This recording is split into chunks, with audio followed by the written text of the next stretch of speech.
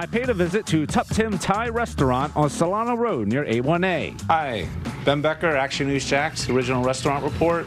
State inspectors found 44 rodent droppings, raw food not separated from ready-to-eat food, and an employee's personal items were stored above a food prep area. It was temporarily closed. Inspectors found dozens of rodent droppings. Just want to make sure everything's okay. Yeah, everything is okay. Thank you. Elsewhere, Woody's Barbecue, also on Solana Road near A1A, was cited for 41 rodent droppings, 7 small live flying insects, and a buildup of food debris in a microwave. It was temporarily closed. Inspectors say What's the Catch on Richard Street near Step Avenue had 15 live roaches, 34 dead roaches, and the floor was soiled with an accumulation of debris. It was temporarily closed.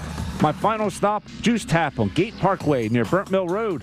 It was cited for a heavy mold-like substance in an ice machine, a time temperature safety violation, and the men's restroom was out of order.